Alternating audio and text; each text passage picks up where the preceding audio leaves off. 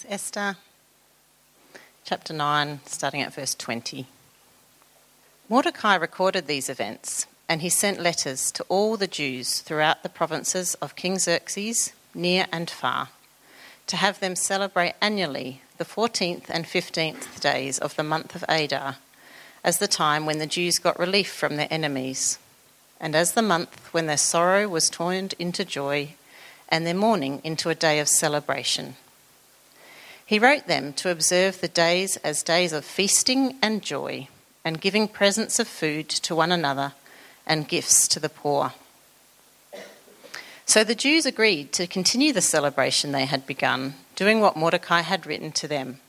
For Haman, son of Hammedatha the Agagite, the enemy of all the Jews, had plotted against the Jews to destroy them, and had cast the pur, that is the lot, for their ruin and destruction.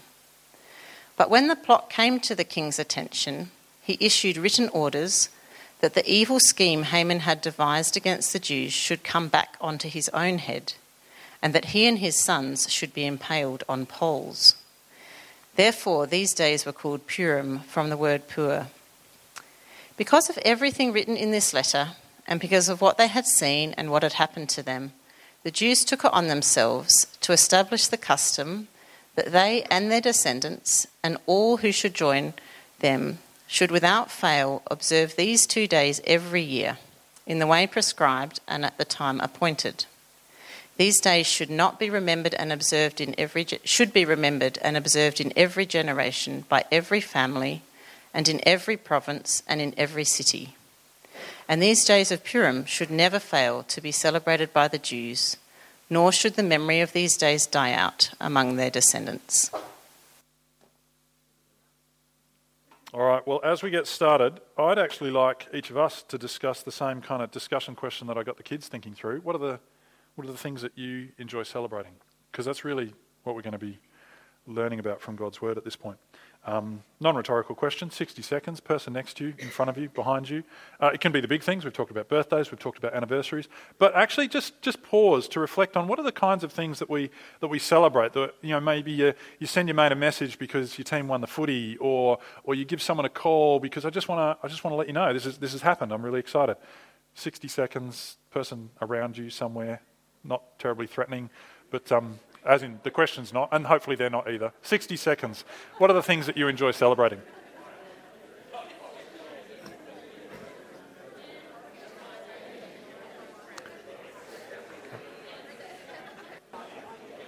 All right, friends, thanks for sharing with each other. Let's pray. Loving Heavenly Father, thank you that in Jesus you give us so much to celebrate. And please, we pray, shape our hearts and our minds to share your passion and your delight. Please grow us in thankfulness and joy. And we ask this in Jesus' name. Amen.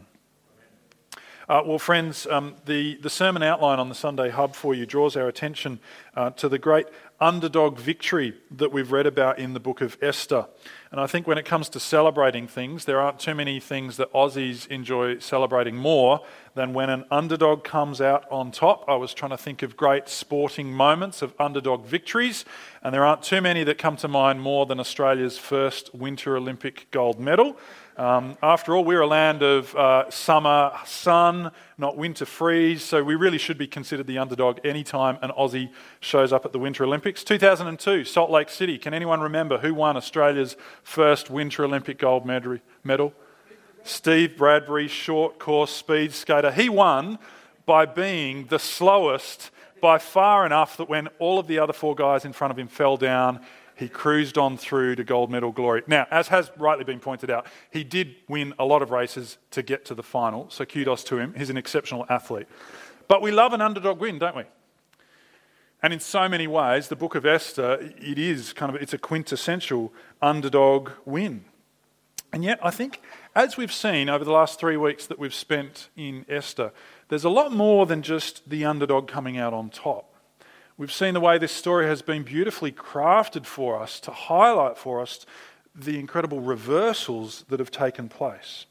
And actually what we've just read sums that up for us.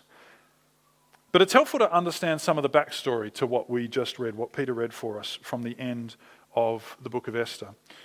Because over the last 3 weeks, we've read about life as one of God's people at the centre of the mighty Persian Empire. If you remember, they are the victims of a genocidal plot of the second most powerful man in the entire empire, Haman the Agagite, who held a deep-seated grudge against the Jews because of their family history. Now, Haman's evil scheme came undone because he didn't realise that Queen Esther is herself a Jew, and so suddenly, his plot actually became treason and he was executed for it. Esther won great favour with her king and husband, Xerxes. Mordecai, well, he was honoured for his integrity. He was elevated to a position of equal authority to Haman there'd been this incredible reversal. As Haman is humbled, Mordecai is honoured, making this Jewish man, who had been under the threat of death, the second most powerful official in all of Persia. But the Jewish people were at that time still at risk, because the king's edict stands and cannot be reversed. Back in chapter 3, King Xerxes he'd ordered the violent destruction of the Jews in his entire empire to take place in the 12th month of that year. And given the size of the empire, an order like that was effectively an order for the total destruction of the Jewish people. So what does an emperor do when he can't undo his own rules? Well, of course, he makes another law to follow it up, right?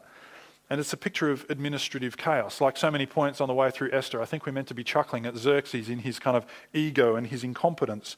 So, picture in the first month of the year, there are these couriers sent out saying, destroy the Jews. A couple of months later, there's another bunch of couriers sent out saying, now the Jews can take up arms and defend themselves.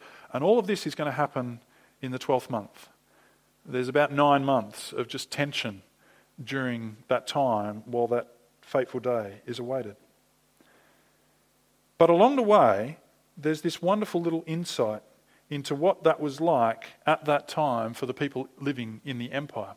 Because in chapter 8, verse 17, in every province and every city to which the second edict of the king came, there was joy and gladness among the Jews with feasting and celebrating, because they knew that they had opportunity for rescue.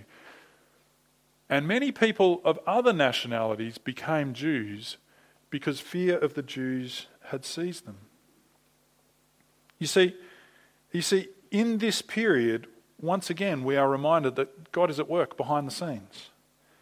Because if we think of the word Jew describing an ethnic people group, well, that sentence doesn't make any sense, because people of other nationalities, they can't become ethnically Jews. And yet what we're reminded of here is that this term is not fundamentally about this people's ethnicity, but about their identity as being the people of God's promises. That title Jew, it tied itself back to the land of Judah, which took its name from the tribe of Judah, which took its name from the son of Jacob, Judah. In Esther, the Jews aren't so much an ethnic group, but the people of God who shelter under the promises of God.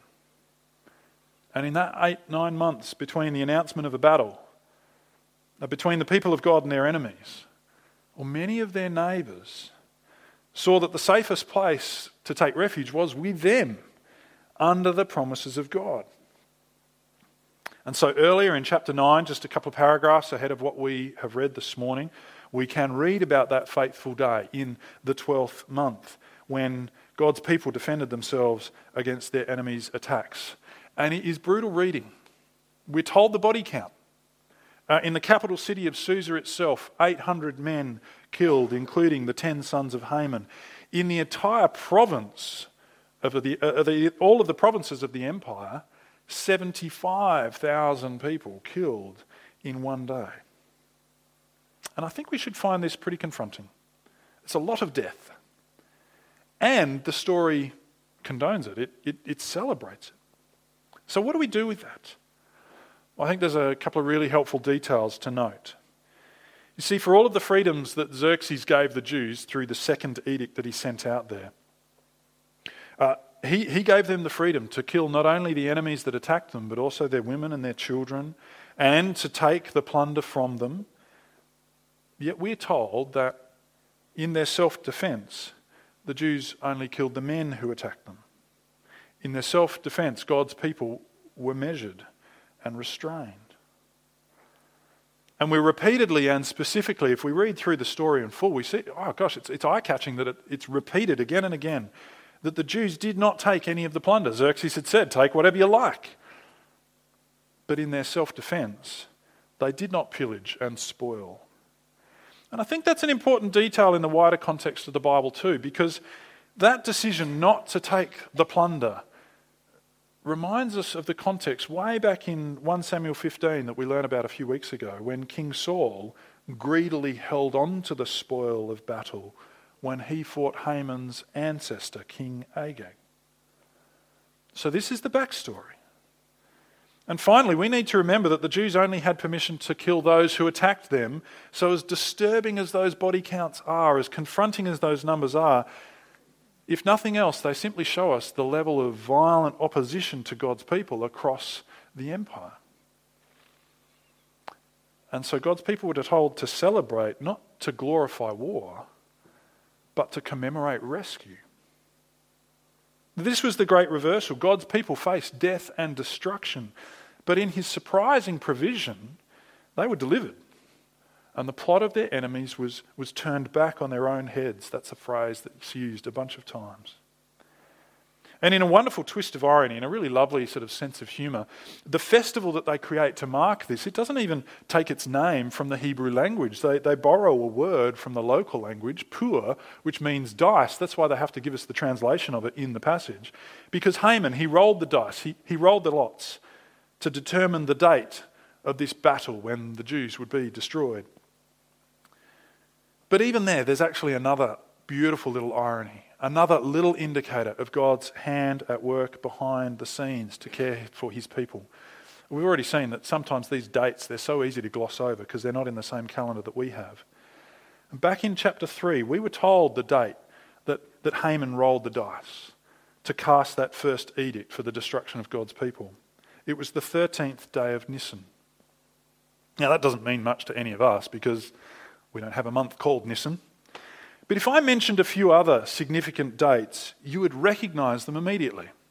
So if I say the 24th of December, you know that's Christmas Eve, right? For most of us, the mention of the 25th of April, we know that's another significant point of commemoration, Anzac Day. Well, for the Jews, the 13th of Nisan rings the bells just as loudly because the 14th of Nisan was the date of the Passover. The great day of celebrating God's rescue from slavery in Egypt. What a wonderful reminder of his care that on the very day when their enemy was rolling the dice, taking a chance just to see when am I going to destroy these people, it would come on the eve of the greatest reminder of God's protection and his faithfulness to his people. Because when the sovereign hand of the hidden God is at work, there's no such thing as coincidence, is there? And so this is the whole point of the book of Esther. It is written to explain this festival, the festival of Purim, a celebration of rescue and reversal. The book of Esther is all about getting God's people to remember and to celebrate God's great rescue. And as we learned last week, the book of Esther doesn't just teach us about trusting God's promises in some kind of generic way. It is constantly pointing us forward to its fulfillment in the promises of Jesus. You see, Esther points us forward to the great rescue by Jesus on the cross when he took our place, taking our sin upon himself. And I think the book of Esther reminds us that God's rescue is always worth celebrating. It is the whole reason that the book of Esther has been written for us. So that God's people had yet another festival in the calendar to celebrate God's rescue. Passover in the first month, Purim in the 12th month. Rescued from slavery to be brought to the promised land. Rescued from death even though they were miles from the promised land. So we've been talking about celebration this morning. I asked the kids, I asked you, what are the things that we enjoy celebrating? This is not a classic kind of pastor's bait and switch. You said something really trivial, now I'm going to beat you up because you should celebrate the real deal of Jesus on the cross. I actually think, no. There are lots of really good reasons to celebrate. And ultimately knowing the biggest reasons to celebrate, I think says that Christians should be people of joy, people of joyful celebration, that in all things we look for and we recognize the goodness and the generosity of God to us. And so the big take-home point for today is that we should be people who celebrate more, even in the hard times, because we have the greatest reason of all to celebrate. But it does challenge us to consider what really sets our hearts on fire, doesn't it? What is it that we really rejoice in, really delight in, really want to share with our friends to celebrate? The whole point of the book of Esther was to remind God's people to celebrate his great rescue. At Purim, God's people, they got together to recount the story. Orthodox Jews, even today, will read through the book of Esther, give a dramatic reading of it, and they share the story, honouring the hero of the story, not Mordecai or Esther, but God working behind the scenes, doing the impossible. As we've seen, I think they probably laughed out loud because there's a few points that are just kind of hilarious, as if God would save in that way. So I wonder, how often do we do this? Do we actually have in our conversations the recounting of the story, the way that God has rescued us? How often do we share our own experience of his rescue, of the simple gift of our salvation? That God would engineer the circumstances of your life to do something remarkable, ridiculous even, as if he would save me in this way, that he would be so at work to bring me under the sound of the gospel and to hear the promises in Jesus. I think with that in mind, I'd love every member here at Trinity Brighton to be able to sum up your own story of God's saving work in your life. Some people call it a testimony, but in light of Esther, we might just talk about it as our story of celebration, celebrating God's rescue. It's kind of like the highlight reel of God's rescue in your life. What would it look like to have that kind of on the tip of your tongue, that in conversation at different points that you'd just be prompted to reflect in a different way, to share with someone, to celebrate it at a moment that brings it to mind, an anniversary, a birthday, other significant points through the year, that actually it becomes a point of celebration of God's rescue in Jesus. I'd love for that kind of conversation to shape the way that we talk about our time together here on a Sunday in our growth groups, but even just thinking about the kinds of things that we choose to celebrate in really informal ways with friends. You know, the other thing that I've been pondering in light of this is what we do when we get together on a Sunday. Because I've been struck to reflect on how what we're doing, is kind of our weekly family celebration time, right? What do we do when we sing songs? We're celebrating. We're singing to God in thankfulness to him, praise and glorify God. Because we've received the word. Through that we have the promises. Through that we know our great Lord Jesus. And when we sing our songs, we're celebrating with each other. We're reminding each other God is great. Let's pull out a maraca and let's make some noise and let's celebrate. God is great. This is our weekly celebration of God's rescue. I have to say, having only had a few months here at Trinity Brighton, I love the way that when we sing like we mean it. Because we should. I mean, no one likes the guy that sits there and mumbles their way through happy birthday. Come on, get into it. And you do, and it's good, and please continue to do so.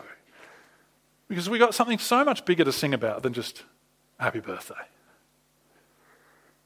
And when we pray, let's pray in light of that great celebration. Allow it to be the thing that colours all of our grieves and our joys and the coming together in prayer. Over coffee, let's chat about the things that matter. Let's put it all in the context of the great celebration that we have in Jesus.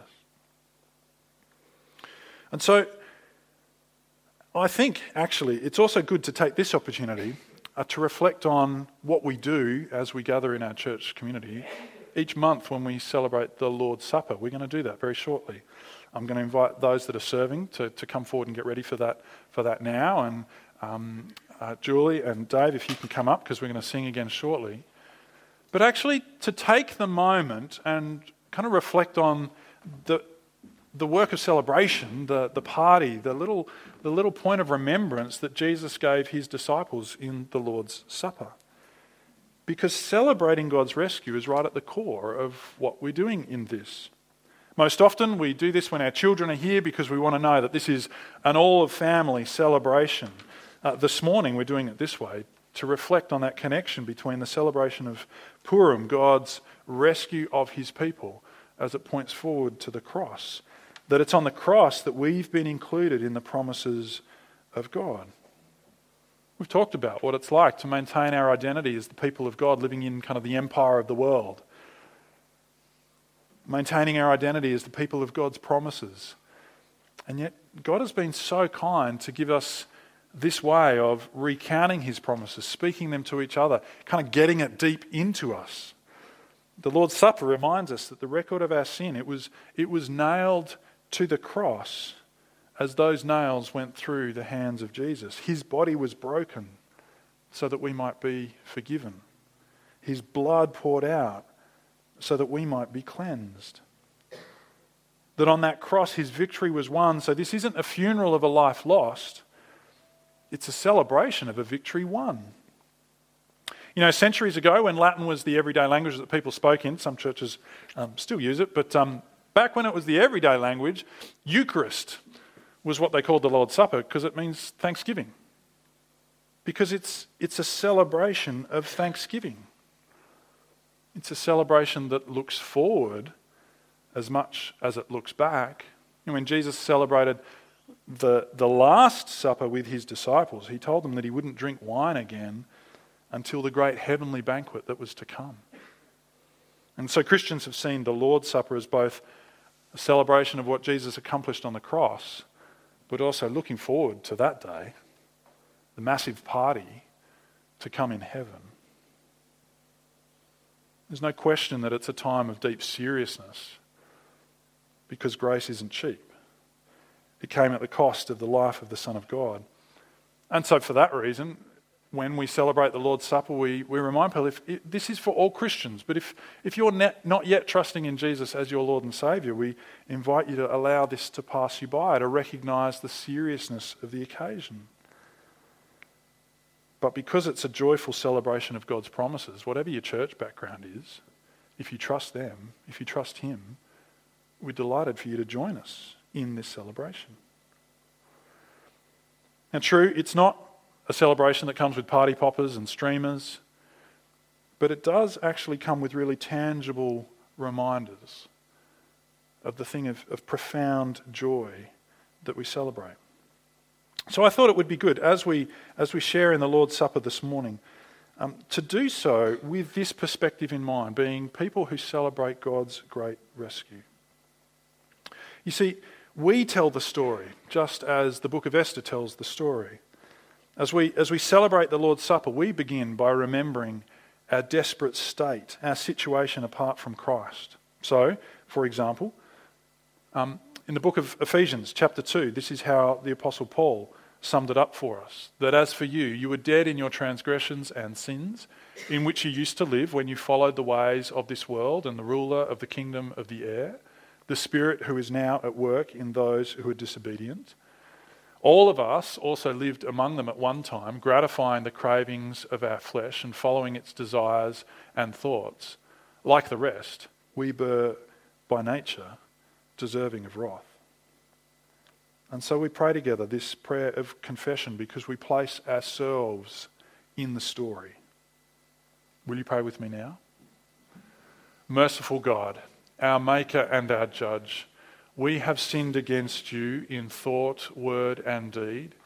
We have not loved you with our whole heart. We have not loved our neighbours as ourselves. We repent and are sorry for all our sins. Father, forgive us. Strengthen us to love and obey you in newness of life through Jesus Christ our Lord. Amen. Friends, just last week we reflected on the incredible assurance that we have of our forgiveness in Jesus. That when you were dead in your sins and in the uncircumcision of your flesh, God made you alive with Christ. He forgave us all our sins, having cancelled the charge of our legal indebtedness, which stood against us and condemned us. He's taken it away, nailing it to the cross. And having disarmed the powers and authorities, he made a public spectacle of them, triumphing over them by the cross. We celebrate that it's finished. Christ has won. Our forgiveness is secure in him. And so, in the words of Christians throughout the years, we celebrate that we can come before God without shame, with great joy, laying our hearts bare before him, because we have no shame, because we know we are forgiven. And so you might like to respond in the bold font there. As I say, lift up your hearts. Together we say, we lift them to the Lord. Let us give thanks to the Lord. It is right to give him thanks and praise. And so we follow Paul's lead as he wrote to the Corinthians, encouraging them in their celebration. We follow his lead in remembering what Jesus taught us, that I received from the Lord what I also passed on to you. The Lord Jesus, on the night he was betrayed, took bread. When he had given thanks, he broke it and said, "This is my body, which is for you. Do this in remembrance of me." In the same way, after supper, he took the cup, saying, "This cup is the new covenant in my blood. Do this whenever you drink it in remembrance of me." And as Paul went on, we remember that we celebrate knowing that this isn't the end. We trust in God's faithfulness, in his promises, longing for them to bring them to their final fulfillment. For whenever you eat this bread and drink this cup, you proclaim the Lord's death until he comes. And so for 2,000 years, Christians have prayed together in response to this. Come, Lord Jesus, come. And so we look forward to that ultimate celebration when Jesus does return, when we will respond with the words of praise that John heard in his vision of heaven, with all of creation gathered around the throne, praising this King, celebrating his victory. Together, let's say in a loud voice, "Worthy is the Lamb who was slain to receive power and wealth and wisdom and strength and honour and power and praise." And so, friends, when we come to the Lord's Supper, this is what we do. We are celebrating the rescue. We eat and drink not to get food in our stomachs, but to get God's truth deep into our hearts. And so as the bread and the juice are brought around to us just momentarily, we're going to stand and sing together a great song that recounts this story for us. Together we'll sing the word hallelujah. It's a Hebrew word. It reminds us that we stand in this tradition of people who have said, praise God for his great rescue. So let's stand, hang on to the bread and the juice that we might eat and drink together, and sing as we celebrate God's rescue of us.